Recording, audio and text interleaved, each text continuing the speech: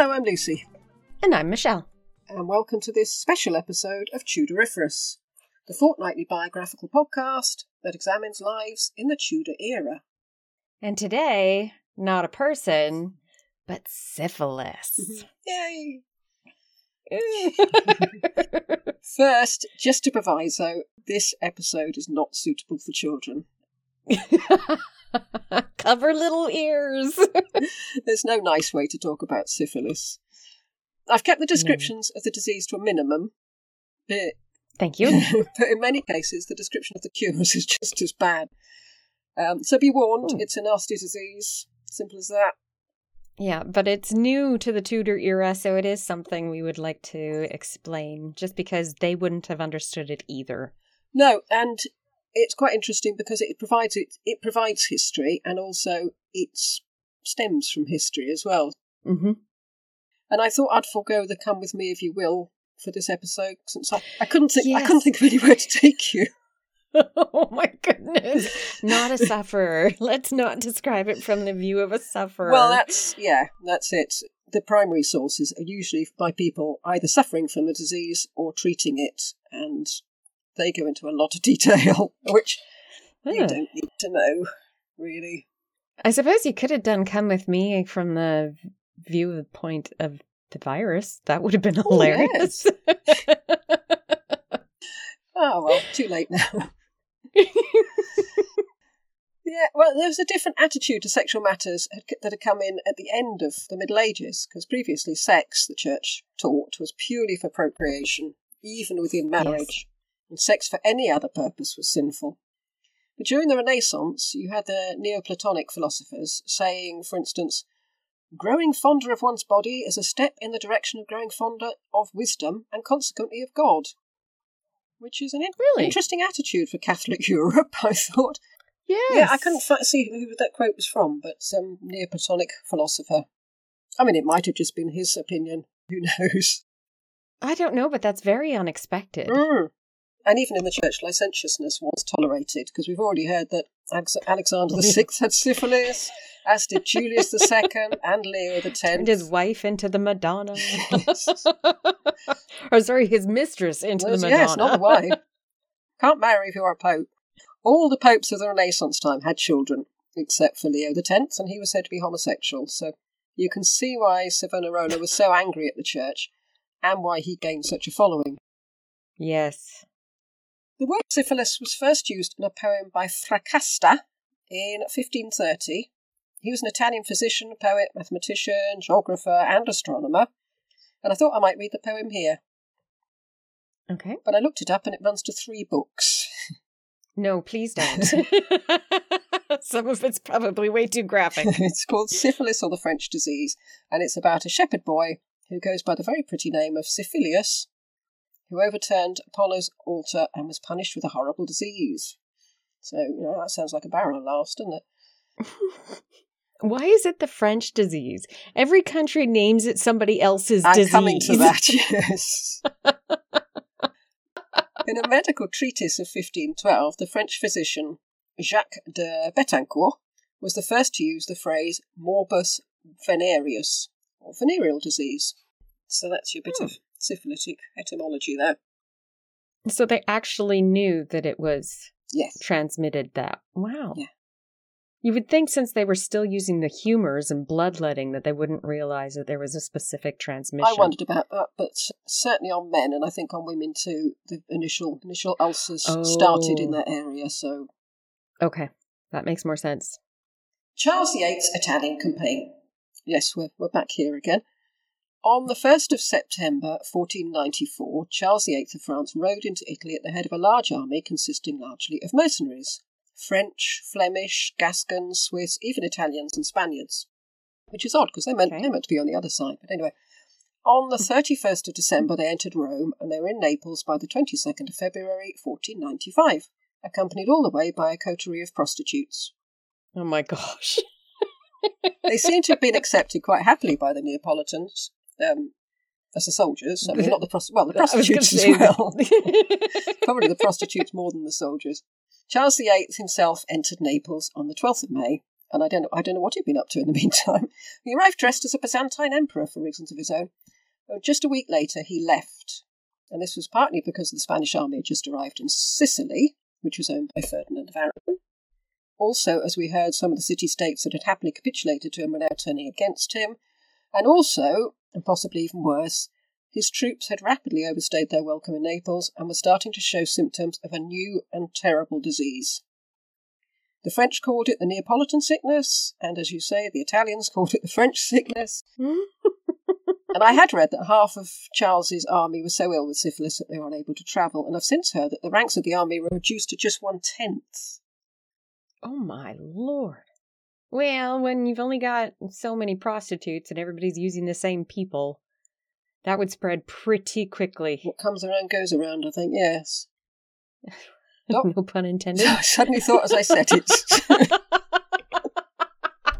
This is definitely not for children. Doctors treating soldiers following the Battle of Fornovo, which was the battle between Charles and the Holy League, because when Charles was trying to leave Italy, they sort of cornered him by the Alps. Right. Everything's sounding like a euphemism now. It really is.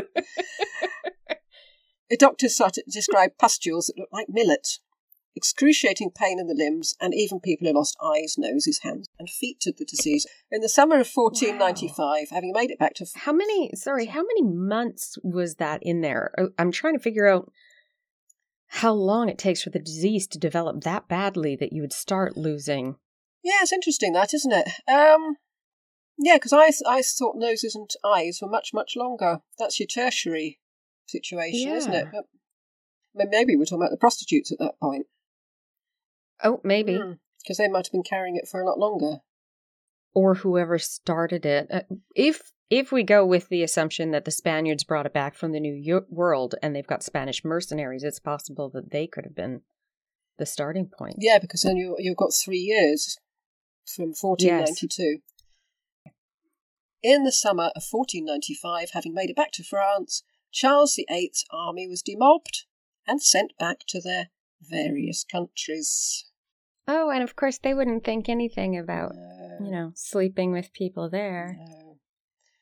The spread around Europe. By 1497, the disease was being reported all over France and the Holy Roman Empire. It was said to have reached Holland when a Spanish fleet arrived there in August 1496, bringing the daughter of Isabella of Castile, Joanna, to her wedding with Philip the Handsome. Mm-hmm. This is actually an interesting side note. We sit there thinking about everybody being one with God and trying to avoid sin, and all of a sudden you really notice the promiscuity that was happening. Yeah. For it to spread that rapidly and that widely. Well, certainly during the Pope Alexander episode, I was quite shocked at just the promiscuity, and that's within the church. I mean, it's... Yeah, me too. Yeah. But at the same time, you're thinking, okay, maybe that was just Rome. This episode is showing us that it was the entirety of the European continent. It was, I think, yeah. I mean, we heard that the Bishop of Winchester ran the biggest brothel in... I know. Yeah. Oh, my. Enterprising man. He knows where there's a market.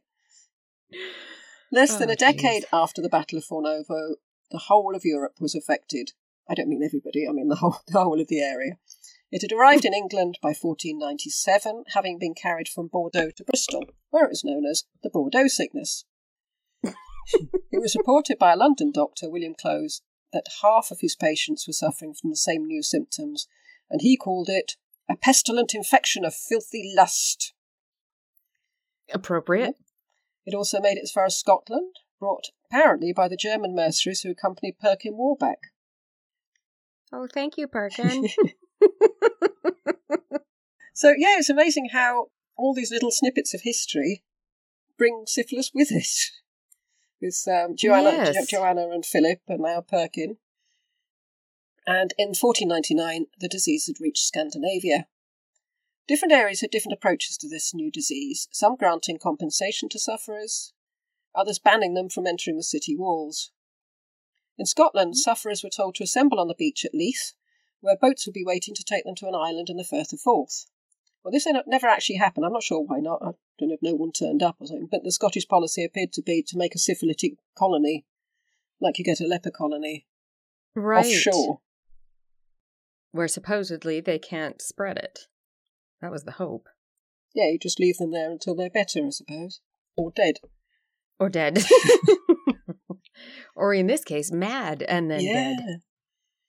The prioress of the Hôtel Dieu in Paris set up a hospital to help sufferers, but there were so many that they were being turned away, and a shanty town of syphilitics grew around the Hôtel Dieu. Oh, wow. Until the canons of the Notre Dame raised the money to get rid of them.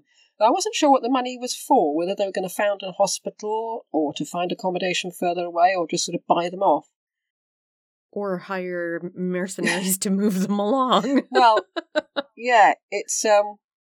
The authorities in Paris did issue an edict saying that sufferers should present themselves at Saint-Denis, where they'd be given 4 sous, which I don't think is a lot of money, and told to get out of town on pain of hanging.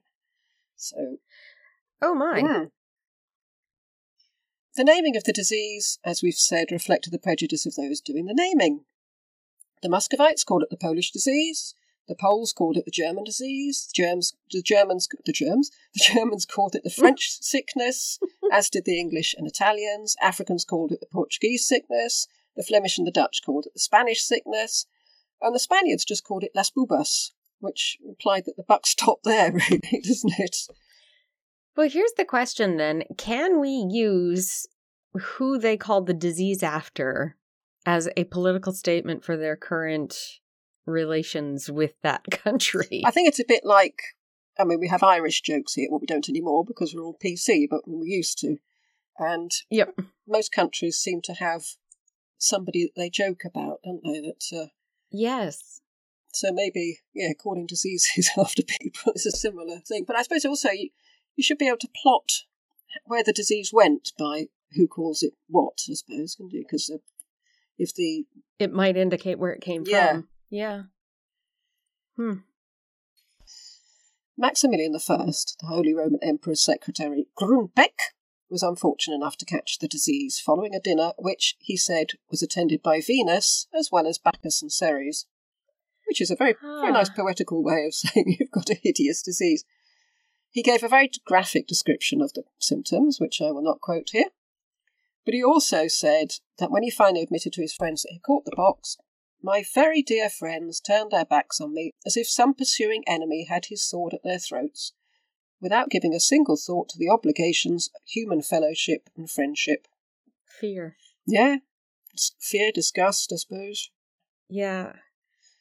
Grunbeck writes eloquently of his own suffering and that of Maximilian's soldiers, but it didn't prove fatal for him as he lived to be 81. Wow, good for him. I don't know what he was like when he was 81, how much of him was left, but Maximilian also succumbed to the disease, which was said... Really? Yeah, which he said to have caught in Italy. But he testified to a miraculous cure brought about by hours of intensive prayer at a holy shrine.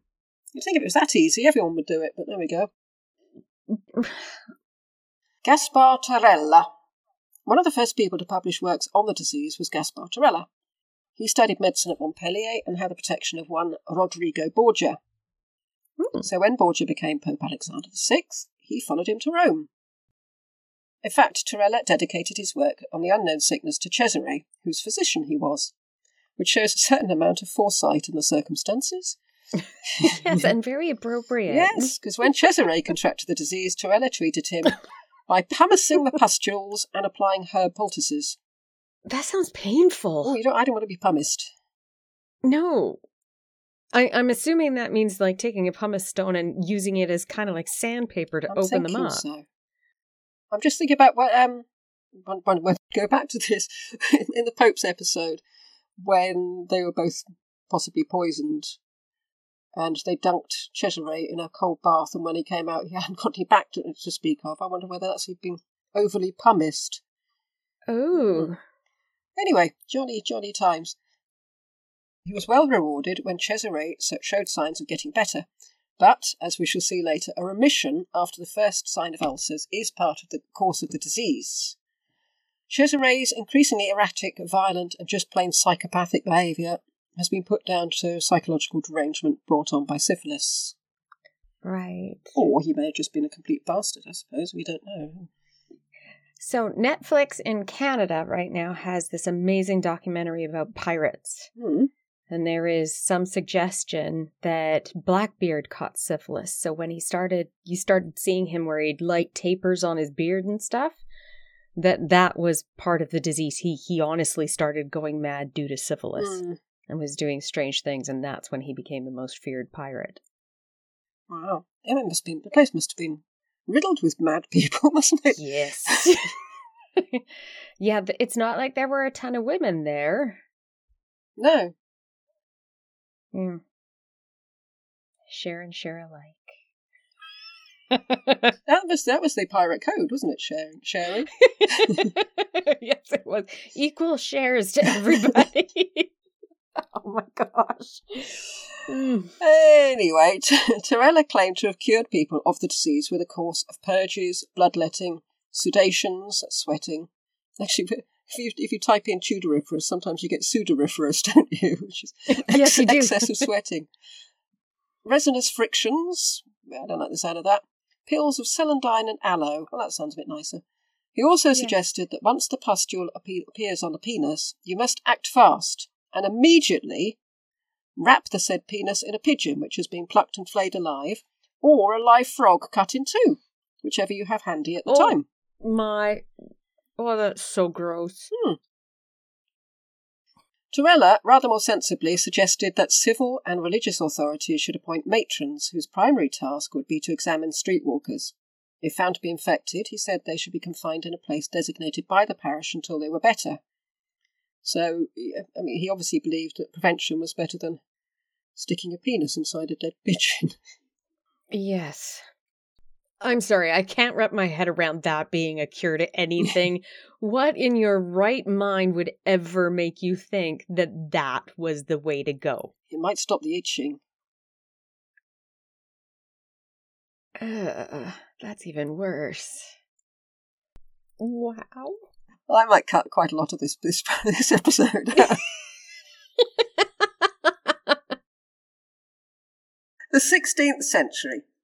From the beginning of the 16th century, the virulence of the disease declined. It had been most virulent for 7 years. In fact, the symptoms changed on several occasions, as was recorded by Fracasta.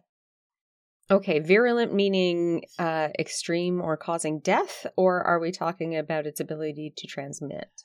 I think we're talking about the actual symptoms. Okay. I mean, presumably the virus mutated, as we're saying now. Yes. Which obviously they wouldn't have known what the reasons for the changes in the symptoms, but that's what we would assume now. Well, killing your host is kind of counterintuitive for a virus, so it makes sense that the ones that don't kill the host get spread longer. Although it does keep you alive long enough to spread it a fair bit already, doesn't it? It was pronounced by some that the disease was in decline and would very soon be gone. It's a bit like, the war will be over by Christmas, isn't it? Or this will only be like 6 months of a shutdown. Yes. It occurred to me that actually people were quite used to that idea, because the Black Death, in its devastating form, that wiped out huge swathes of Europe, did eventually wane, didn't it? And the sweating sickness, which obviously we haven't had yet, but we'll have it in next season, flared up and then died down again and disappeared completely, didn't it? So people must have understood that these things take their course. But although it wasn't as virulent, there were more cases in Europe, and it was continuing to spread. Africa, India, because Vasco da Gama had been there in 1498. Thank you, Mr. da Gama. Thank you. China, and then Japan, probably taken by Chinese pirates. Right. Yeah, I was just thinking poor John Cabot didn't get there, but syphilis did.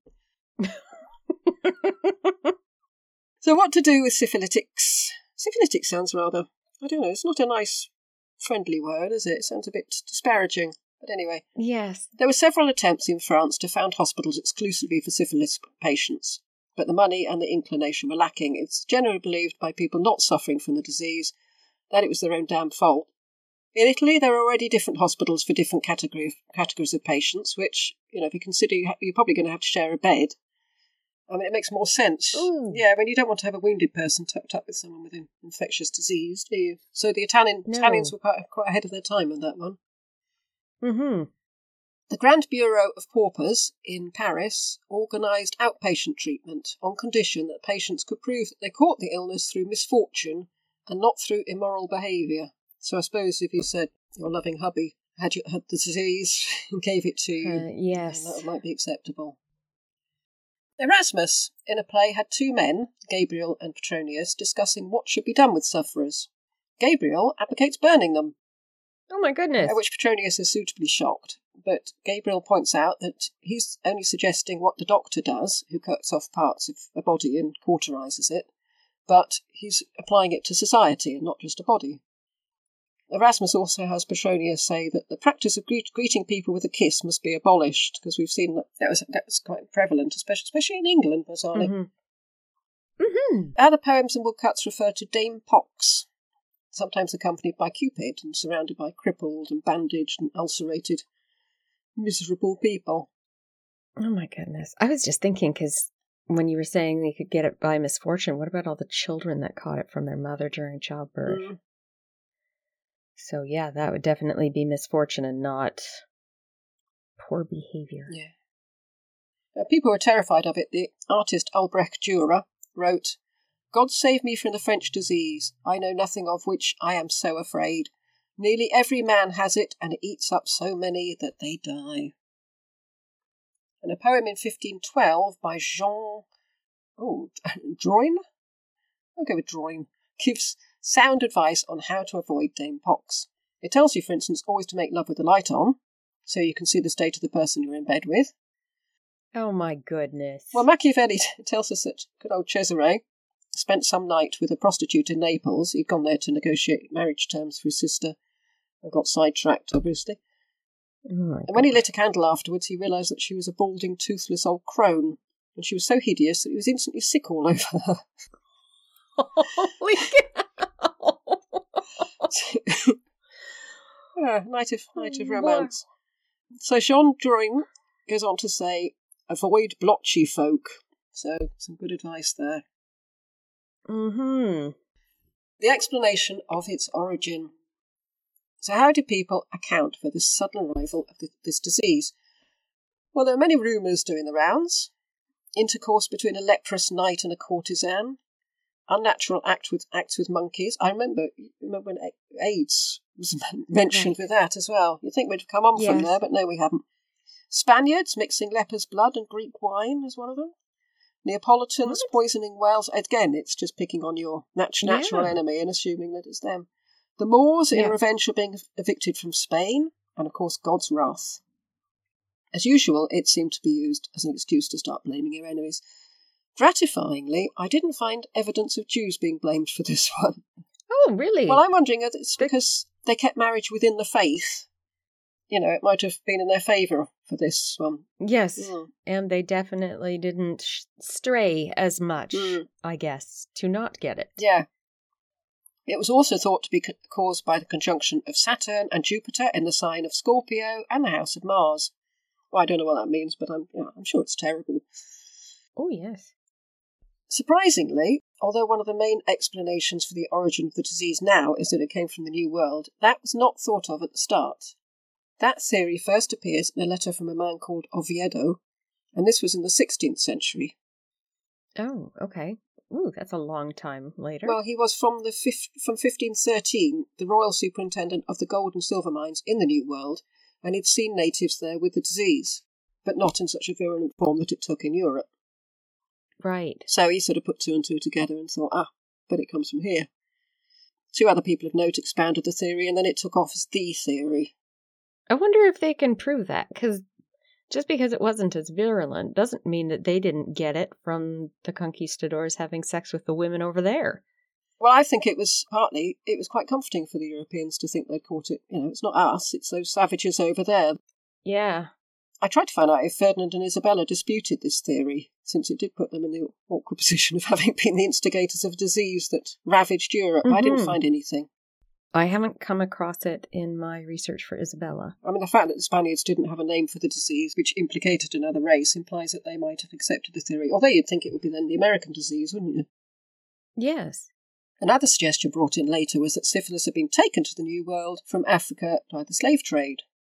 But transportation of slaves to America didn't start until 1503, and syphilis broke across Europe in 1495, so that's probably just a racial slur. Mm-hmm. But before we start blaming Columbus, we should look at the dates. His first voyage, the famous 1492 Ocean Blue one, they brought back 6 indigenous people, which is quite a small number to be responsible for a sexual pandemic. Yes. His second voyage returned in 1496, so that would have been too late to be responsible. However, between Columbus's 2 voyages came others under the command of Antonio de Torres, the first of which brought back 26 natives of both sexes, and the second about 300. Lucky people. Columbus captured men with their wives, saying that they had a better chance of survival if they had their wives with them. But Torres brought women back for a very different reason. And it's thought that some of them may have been taken to Naples as prostitutes. So poor old Columbus may have been maligned for all this. I mean, one thing you could say about John Cabot is he's unlikely to have taken smallpox to the New World, and he's unlikely to have brought syphilis back. Well, he did only stop for a few minutes on a beach where somebody had been. He was probably thinking ahead, wasn't he? He was probably thinking, I'm not getting off here. Yep. I don't want to be responsible for a pandemic. Bless him. An alternative theory, the disease may have been indigenous to Europe, but may have been lying dormant. It may suddenly have evolved into a more virulent form. And this could well be so when you consider how quickly it evolved into a less virulent form at the beginning of the 16th century. And it's also possible that it evolved into more virulent forms on several other occasions throughout history, and that explains the discovery of bones carrying what looks like syphilitic lesions in places as far afield as Russia, Egypt, China, Colorado, and St Mary's Hospital, London. Where they dug up a graveyard a while ago. But it wasn't until the 1700s that people started disputing the American origin story, and they scoured ancient texts for examples of the disease which sounded like syphilis. So Job, David, Solomon, the Gilgamesh story, Herodotus, Juvenal, Pliny the Younger, they all mention something similar. But the argument goes on.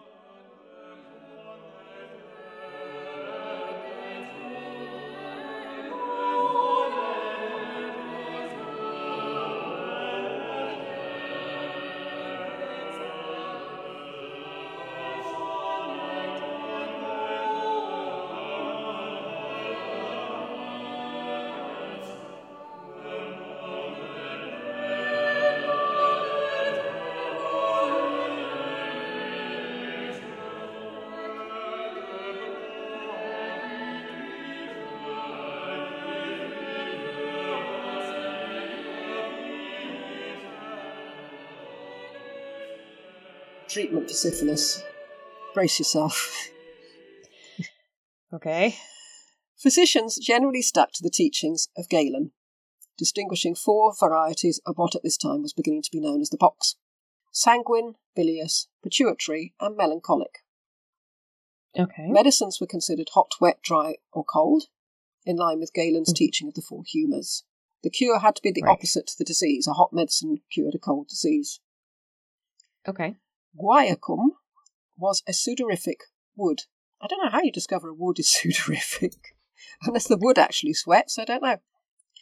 I don't know either. But it makes the patient sweat, therefore rebalancing their humours. Mercury made the patient salivate, which had the same outcome. Ooh, what is that rhyme? A night with Venus and a lifetime with Mercury? Yes, indeed. But those were the 2 main treatments. So, Gaiac. The first published recipe using Gaiac was printed in 1518 and was called A Recipe for Using a Wood for the France Disease and Other Running Open Sores. Yes. The bark of the guaiacum tree is reduced to a powder, infused, and a decoction made. The patient is put on starvation rations and has to drink this decoction every day, and is then wrapped in blankets and left to sweat it out. And if you don't die of it, maybe you'll survive a little longer. Yeah, well, many people swore that they had been cured by this treatment, but then again, they might have just hit the remission and thought, well, hey, we're better. The tree is native to the Caribbean, which was probably introduced to Europe soon after Columbus's voyage, so they're very keen to make links in medieval medicine, so the fact that the disease was thought to come from the New World and the cure came from there too would probably be sufficient to prove its efficacy. Right. And there was a financial and political consideration linked to Gaiac, as there often is with these lucrative cures for diseases. Mm-hmm. The monopoly of the importation of Gaiac was obtained by the German banking family, the Fuggers. I don't know if that's how you pronounce it, I don't speak German. Thanks to help by the Fuggers, Charles V became Holy Roman Emperor.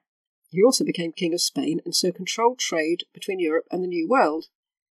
And he was presumably indebted to the Fuggers and gave them a monopoly on the trade.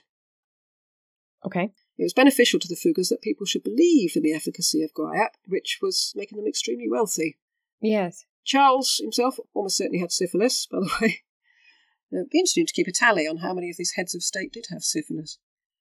Yes, and then how many of them went mad? That would be interesting too. It might explain the politics of the time, wouldn't it?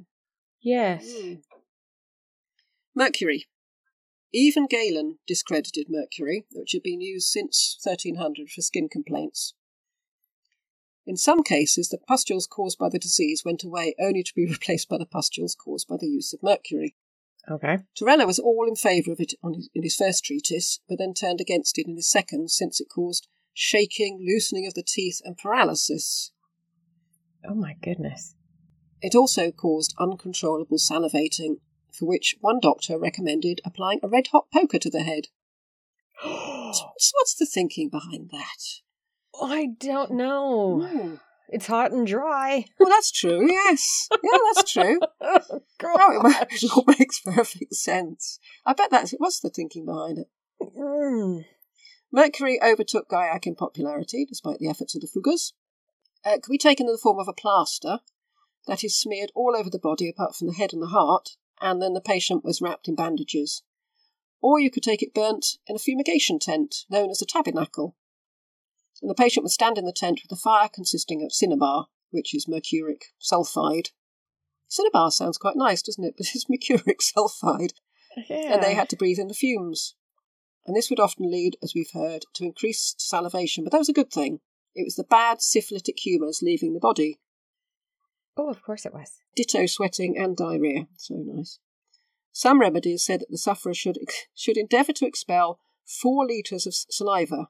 Though it didn't say over what period this quantity had to be expelled. It sounds horrific, doesn't it? Mercury made into a paste was in England called Baxter's cream, which sounds very benign. Yes. It consisted of lard, beeswax, herbs, and mercury, and in fact contained 35% of mercury. Holy cow. Very little of the mercury would be absorbed by the skin. It's not very absorbent that way. But it was always recommended that the mercury was applied in front of a fire, which meant that the fumes would affect everyone in the room, the patient, the family, and the doctor. Oh my goodness. Yeah. Rabelais, in his wonderful book Pantagruel, paints a picture of poxy and gouty wretches undergoing the mercurial treatment. Oh, we have seen them so many times when they are thoroughly oiled and covered in ointment, and their faces shone like the key plate of a charnel house, and their teeth quivered like the keys of an organ or a spinet when they played, and they foam at the mouth like a wild boar driven into the toils by hounds. He's a great love of the simile, isn't he, old Rabelais? Yes. Dr. Jean Fernel was a fierce opponent of the mercury treatment, which he said is not the antidote to the venereal sickness, but the invention of quacks, and men of honour should never risk such a deceptive, uncertain, and cruel course of treatment. And he goes on to list the side effects of mercury treatment: ulcerated mouth, loose teeth, copious and fetid saliva, no appetite. Well, that's understandable, isn't it? Mm-hmm. Unquenchable thirst, unintelligible speech due to the mouth ulcers and possibly a perforated palate, and sometimes deafness. Oh my goodness. It just shows how awful the disease must have been to put yourself through that course of treatment. Yeah, definitely sounds worse than the disease at this point. Well, maybe not. I'm not sure. But was it effective? Well, yes, in the sense that a syphilitic patient treated with mercury would take longer to die than an untreated one.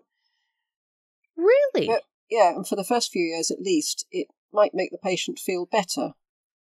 Because both syphilis and regular doses of mercury cause death, but apparently syphilis will kill you quicker. So, really? Definitely the devil in the deep blue sea, really, isn't it, though? Oh, I made the complete assumption that you would die faster treating it with mercury, because then you're just combining the two diseases. Maybe it did have some counteracting effect. up to a point. Maybe but as it destroyed the host, it also destroyed the virus. Yes. So, early on, syphilis was treated with mercury and guaiac, but later in the 17th century, the pox was thought, presumably by the Puritans, to be punishment for lascivious living and shouldn't be treated at all since it was God's will. Oh my goodness, okay. Evidence from the archives of prisons, hospitals and asylums imply that 1/5 of the population might have been affected at any one time in the 18th century. But obviously in those particular places, there would probably be a high proportion of sufferers anyway, because if you're in an asylum, you might be mad because you've got it, don't you? Or in a hospital, or in prison. Well, these things go round prisons very quickly, don't they? Yeah. Mercury was used until the beginning of the 20th century, even though doubts about its efficacy arose, as we've heard, long before that. Other treatments. Some physicians decried the danger of using mercury and advocated arsenic instead. I suppose I shouldn't be too surprised, because if you think about it, chemotherapy for cancer does a lot of damage as well. Many remedies were doing the rounds, including, immediately after intercourse, wrapping the relevant area with a mixture of wine, shavings of guaiac, flakes of copper, mercury, gentian root, red coral, ash of ivory, and burnt horn of deer. And you can't help feeling that by the time you've amassed all that lot, the romantic feeling might have passed. And it does seem to a ludicrous amount of forward planning. But one doctor recommended steeping a cloth in this concoction and carrying it around with you on the off chance. Wow. I suppose it's no different from carrying a condom, but... I don't know, that's one thing. Another so-called cure was to shut the sufferer up in a steam room for a month. Can you survive? Well, no, is the answer to that. Yeah, it caused the mouth and throat to swell up, the teeth to fall out, the victim to drool constantly, which is, another way of getting rid of your nasty humours. But it did nothing, from what I could see, to treat the syphilis. But maybe it put your sufferings of syphilis into perspective. One man said that he'd undergone this treatment 11 times. You'd think by the 11th time, you'd think, well, this isn't working. But he said he'd known men to be suffocated by it. In fact, he had suffered so appallingly from both the disease and the supposed cure that a kind friend of his suggested his own cure: suicide. Oh my goodness. Mm-hmm. In Rome, people paid large sums to purchase barrels of olive oil, in which they could immerse their whole bodies for hours on end. So that sounds a lot more pleasant than any of the other. Yeah, it brought relief from the pains of the ulcers and was relatively efficacious, but hardly a cure. However, unscrupulous traders then sold the olive oil in the market for cooking. Oh my god, that's disgusting! No! Really? That's what I read. Oh, wow. Yeah. So, even if the person wasn't syphilitic, that's still disgusting. It's not nice, no. Several doctors pointed out that there's no remedy will work without fasting, purifications and penitence. So if you're not sorry, it won't work. And it was thought by some that the disease could be caught through corrupt air. And that was obviously how the members of the clergy had caught it. Yes, because they weren't up to naughty stuff. We know better. The initial ulcers would heal up and go away after a few weeks anyway. That didn't mean that the disease had gone away. It was just lying low, waiting to pounce. Yet that must be how the doctors made their money, I should think. Look, the ulcer's gone. I've cured you. Give me the money and I'll get the hell out of here. Yeah. It would be back. I found this fascinating. From the 1400s onwards, plastic surgery had been used in Europe for things like war wounds. And apparently nose surgery was known from ancient India and Byzantium. And having heard about the preferred punishment of the Byzantine emperors, you can sort of guess what that was for. Right, because they cut off the noses of somebody so they couldn't become the emperor. Yeah. And then one of them did it anyway. He did, with his golden nose. Yes. If people haven't listened to Tellus Rankium, they're not going to have a clue what we're talking about. But Rob and Jamie will. Sicilian surgeon Branca Minuti and his son Antonio were apparently the first to use a particular type of rhinoplasty, which was then taken up in the 16th century by Gaspar Tagliacozzi, and this was a time when it could be used to cover up the ravages that tertiary syphilis could wreak on the soft tissues of the nose. And I'll put a picture of this on Facebook because it is amazing. And I've seen photos of similar things after the First World War.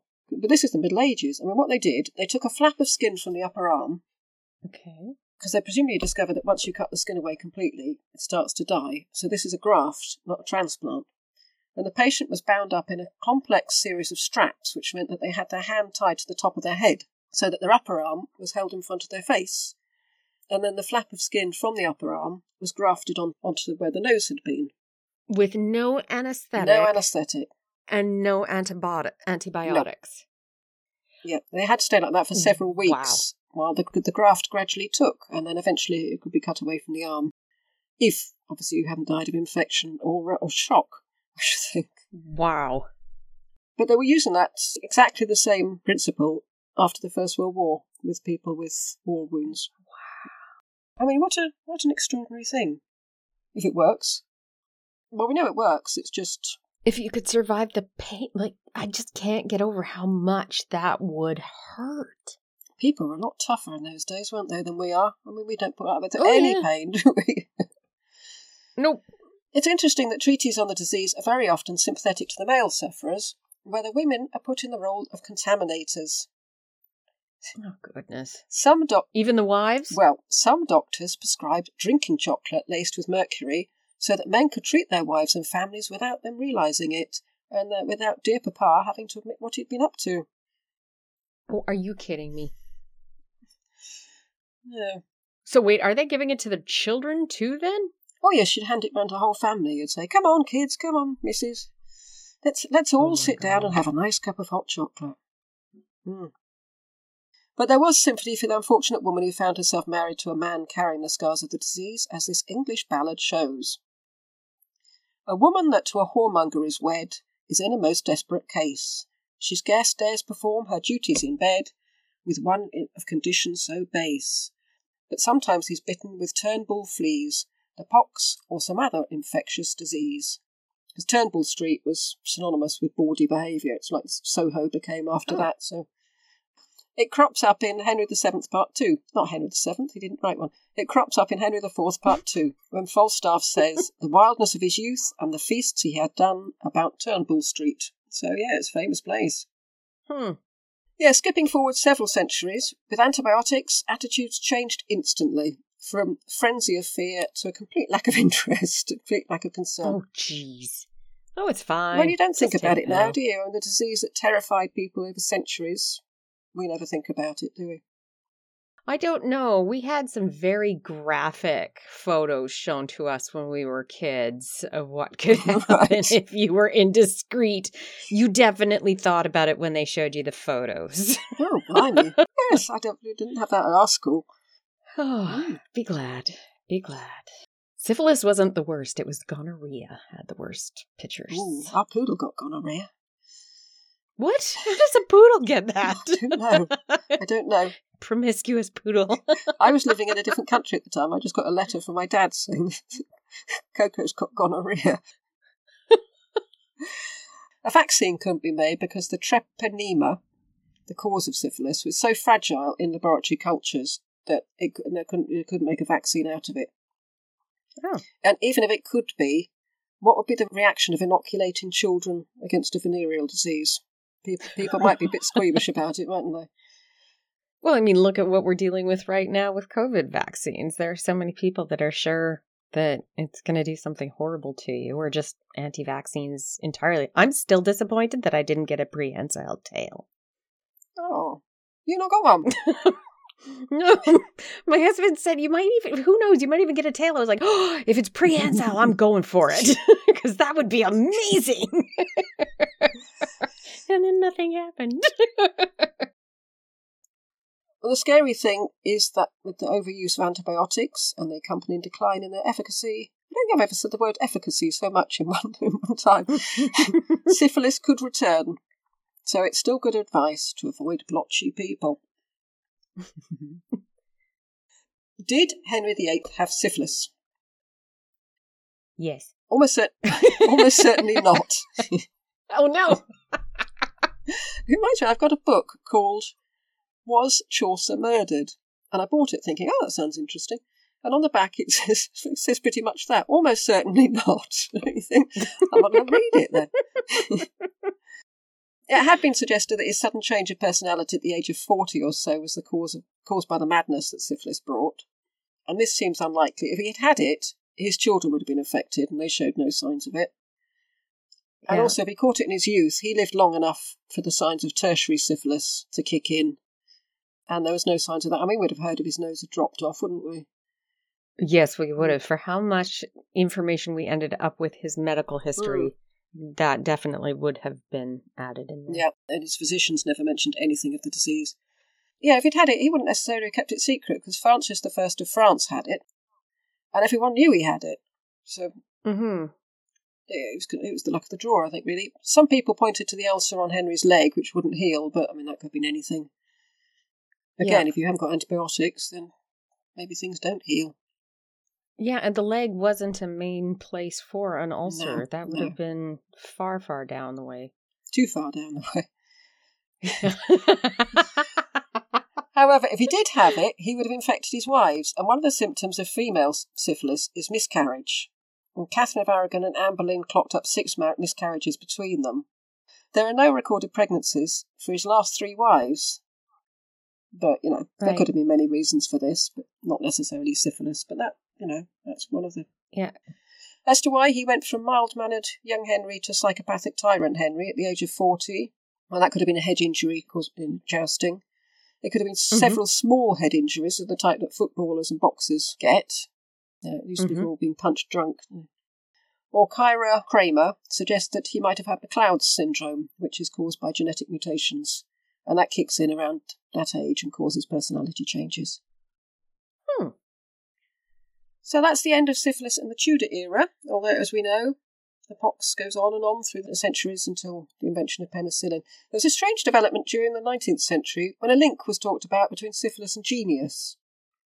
But when you look at the list of sufferers, you can sort of see where the idea came from. We've got Schubert, Donizetti, Schumann, Smetana, Wolfe, Delia, Scott Joplin, Baudelaire, Flaubert, Goncourt, Daudet, Maupassant, Oscar Wilde, James Joyce, Monet, Gauguin, Van Gogh, Toulouse-Lautrec and Nietzsche. Did the ensuing madness take the mind into different creative places? That's a possibility. But there are obviously many, many sufferers over the centuries that who were not geniuses. And I don't think it was worth it. No. So, I think that's probably quite enough about syphilis. I'm sure we'll encounter it many times over the course of the podcast because it was so prevalent. So many people had it. We say heads of state had it. So it's now safe to take your hands away from your ears. Yay!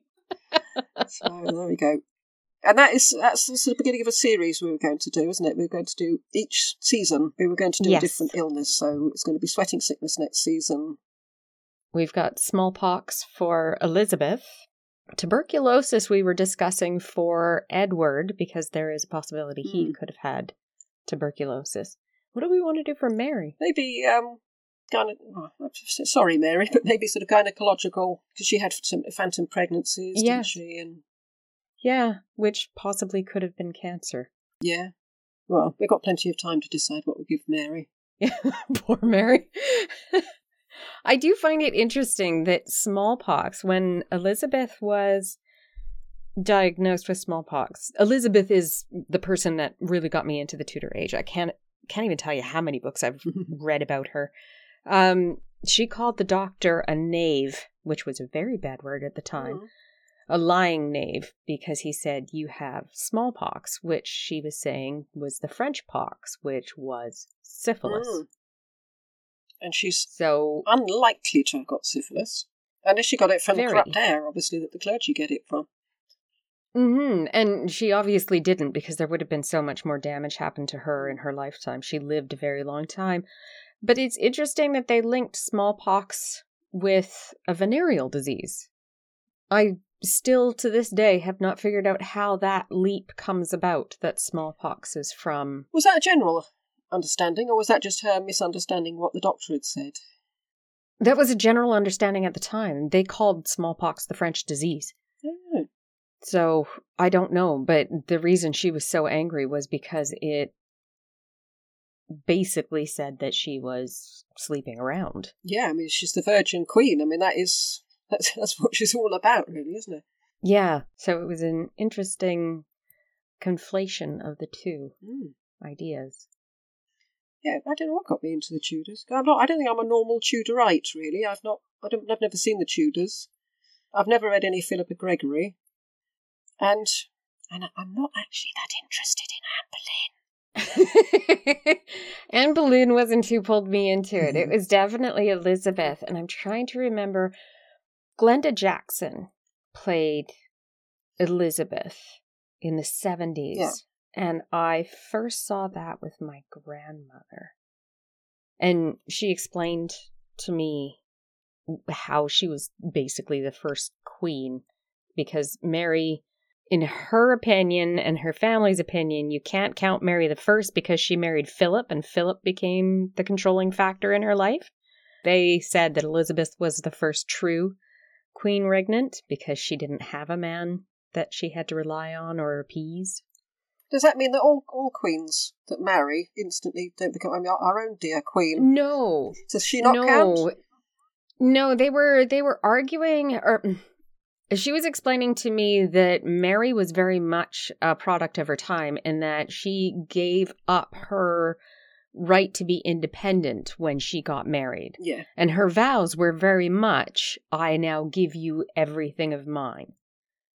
There was, the only reason she didn't give up so much control was because Parliament had put in quite a number of restrictions to what he was allowed to do, like getting them into war, which he then got them into war anyway because Mary agreed to it.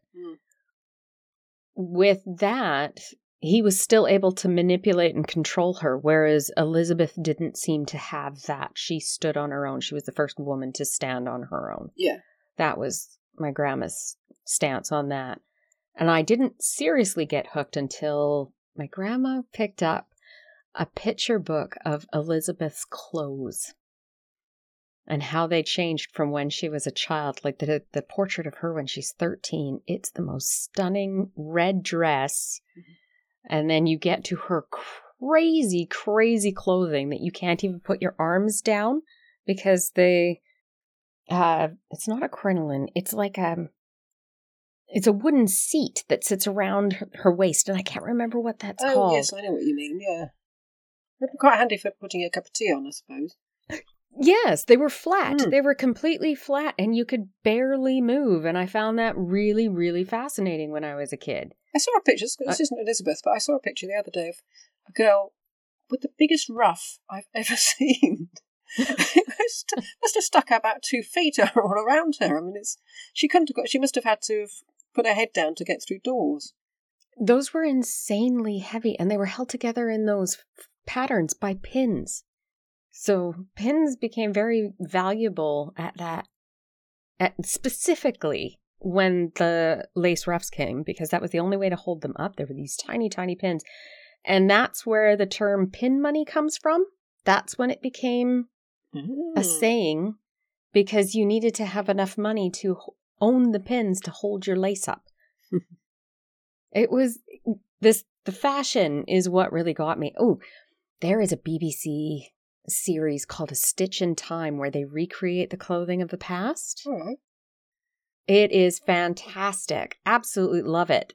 And I really, really wish they'd do some Tudor clothing. They didn't. They did Charles II, a Dutch photo. They did Marie Antoinette's famous portrait of her in that diaphanous gown. That was a scandal. But it's a very good show. I recommend that to everybody. And it's called A Stitch in Time. I shall look it up. Good name. Well, that was a jollier end than syphilis. Yes. Well, at least we got onto something that wasn't so depressing. It was grim. It was grim. Fascinating. I found it fascinating reading about it. I've read 2 books on syphilis, and I found them both fascinating. But it really is. I wonder if anybody's done the maps of syphilis. Like, you know how you get the Black Plague? They've got these maps with arrows showing exactly the route of travel so you can see how the merchants were moving. I wonder if anybody's done that for syphilis, because that would be fascinating, especially if it went with the mercenaries. Yeah, well, we could do it as we go along. Yeah, let's see if we can figure out how to get that going. I mean, part of it with the naming, as we said. Yes. So we can follow that, and okay, there we go. Another little project. We've got so much time on our hands. But at least I'm so happy with reading about Isabella. After reading Empson and Dudley, that was really the downer of the season, and hopefully that's it. We're done. No more people like that. Well, I was talking about this with Rob. I don't think he was listening, but I was talking about it. I was saying De Vere and Poynings seem to be the Middle Ages. Yes. Whereas Empson and Dudley seem to have stepped forward into a different time. Yeah. Yeah. Yeah. Totally. Hmm. And once they have started that, it just continued along that line. It really, really is. But they're parallel. They're along the same time frame. Mm. Just two different worlds. Yeah. Which I thought was quite interesting. Yes, because when did the Middle Ages end? Lots of people say lots of different things, don't they? I'm inclined to think it's when the dissolution of the monasteries. That's why I think I'd plonk it. But also, it could say, yeah, when Empson and Dudley started changing politics. Mm-hmm. So, and it's just really hard. I don't think you can pinpoint. It's got to be several decades where that change occurs. It can't just be a single event. Because when you put together all of these little things, you can see it creeping over the top of a cliff. And once it gets to a point, there's no way they can go backwards. There is a point of no return. But it's not in a single day. And then it has to move from the impetus of where it started to the rest of the countries. And some of that, I think, has to do with warfare changing as well. Yeah. You could no longer have people in castles because cannons existed and it would take out castle walls. That's when we started getting these beautiful big houses because a castle was no longer of any use. If you were going to be attacked, you had no recourse for safety. Yeah, that'd be an interesting thing to put out on Facebook or whatever. So ask other people when they think the Middle Ages ended. Yeah. If indeed they have. Well, actually, you know what? That would be a really fantastic special episode. When did the Middle Ages end? Yeah. And the various parts of Tudor England that feel like that could have been the start of the change. Okay, add it to the list. Yes. To our gigantic list. That is the end of our episode on syphilis. We hope you've enjoyed it. And will join us for the next episode on... We don't know. We're not sure. Don't know. We don't know. It depends where we put this. Thank you for listening. You can find details of the podcast and contact us on...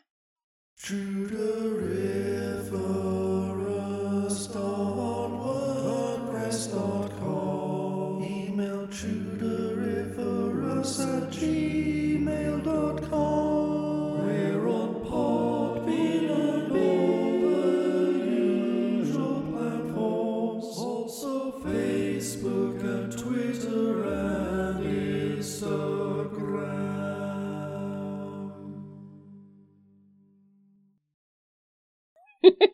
In the meantime, thus with imagined wings our swift-seen flies. Still be kind and eke out our performance with your mind. Goodbye. Goodbye. And don't have nightmares. No.